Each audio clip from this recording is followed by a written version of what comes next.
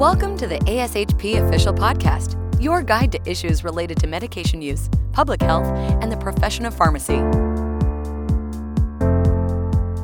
Thank you for joining us for Therapeutics Thursday podcast.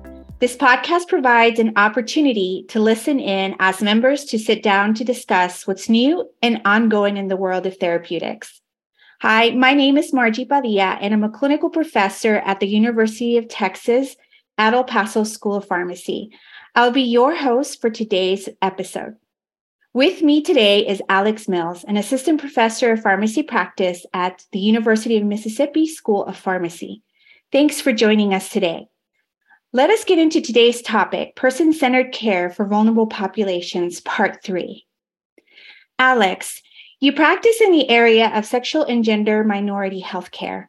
What are some ways we can create an affirming environment for patients who identify as LGBTQ? Yeah, definitely. Thanks, Margie, for having me on. I think there's a couple different ways that we can go about this. So when you think about the physical environment, such as your clinic, for example, I think about how do you incorporate some symbols like a rainbow, for example, or the pink triangle, or different messages and patient references. So it could be specific brochures about LGBTQ specific health topics, like thinking about HIV, STI prevention and treatment can be in the patient care or waiting areas. These can seem like small, more passive ways to make a patient feel more welcome and safe, but it really does speak volumes to those who may be more in this rather private phase of disclosing maybe their sexual orientation or gender identity. Another aspect that I think about that goes a long way for a person specifically of trans experience is asking and disclosing pronouns. So this can be done via an intake form, so something they fill out at registration. Could be signage or badges that maybe list that particular healthcare professional's pronouns, and then asking for this information in a patient encounter. Personally, for me, when many of my staff in the clinic have pins or other accessories that show maybe their pronouns or another LGBTQ friendly symbol, it ends up helping create more of a euphoric conversation starter with those who maybe identify as transgender. I also think about your documentation system, so your EHR, for example. So what are ways that you could have an end user document maybe their gender versus legal sex, or maybe their chosen name and pronouns? Since patients have the right to access that medical record, it's important to let them be able to address this if they identify as LGBTQ+, or gender non-binary, for example, or gender diverse, and make sure they don't have a dysphoric experience of them being misgendered in their chart. So any way your system can include that in the encounter, I think, is another great way to help make that environment more affirming. And then lastly, thinking about the training of your staff, right? So anyone who works within your clinic or health system may interact with someone who identifies as LGBTQ+, and spoiler alert, they will, whether they believe it or not. So making sure that environment and the training is critical so that they can help make that affirming environment for gender and sexual minorities.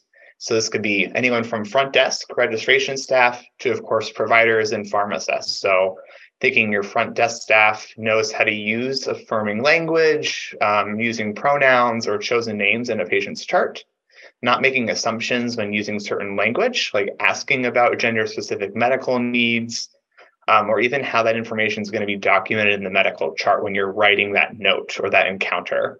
I would say probably the support staff are the first people we think about. So all of those things we know are super essential. There's a lot of ways to do it, but I think those are the first places that I would start.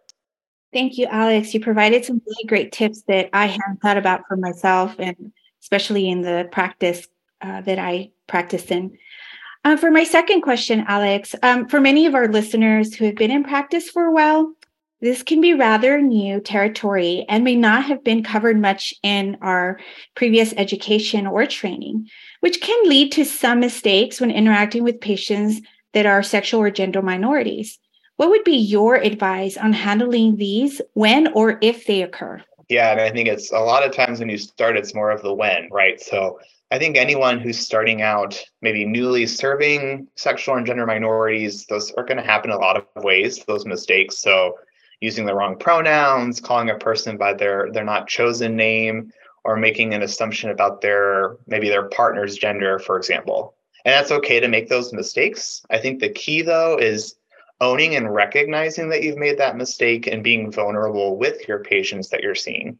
So what I did when I first started working in my clinic is I would preface the conversation with a patient of letting them know, hey, these pronouns that you're using are new to me, and I may slip up and use the wrong ones.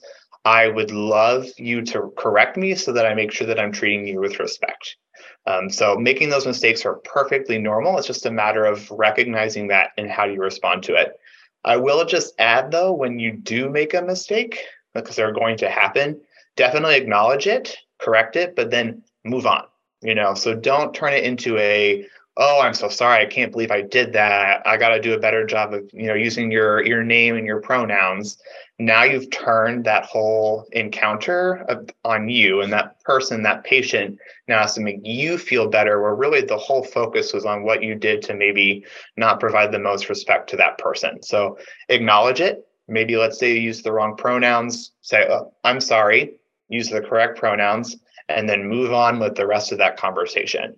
That way you made a point to notice that mistake has happened, you recognize it was a mistake, and you showed that you're trying to work on it. That's the best place to start. Thank you, Alex. Well, thank you, Alex, for joining us today's episode of Therapeutic Thursday.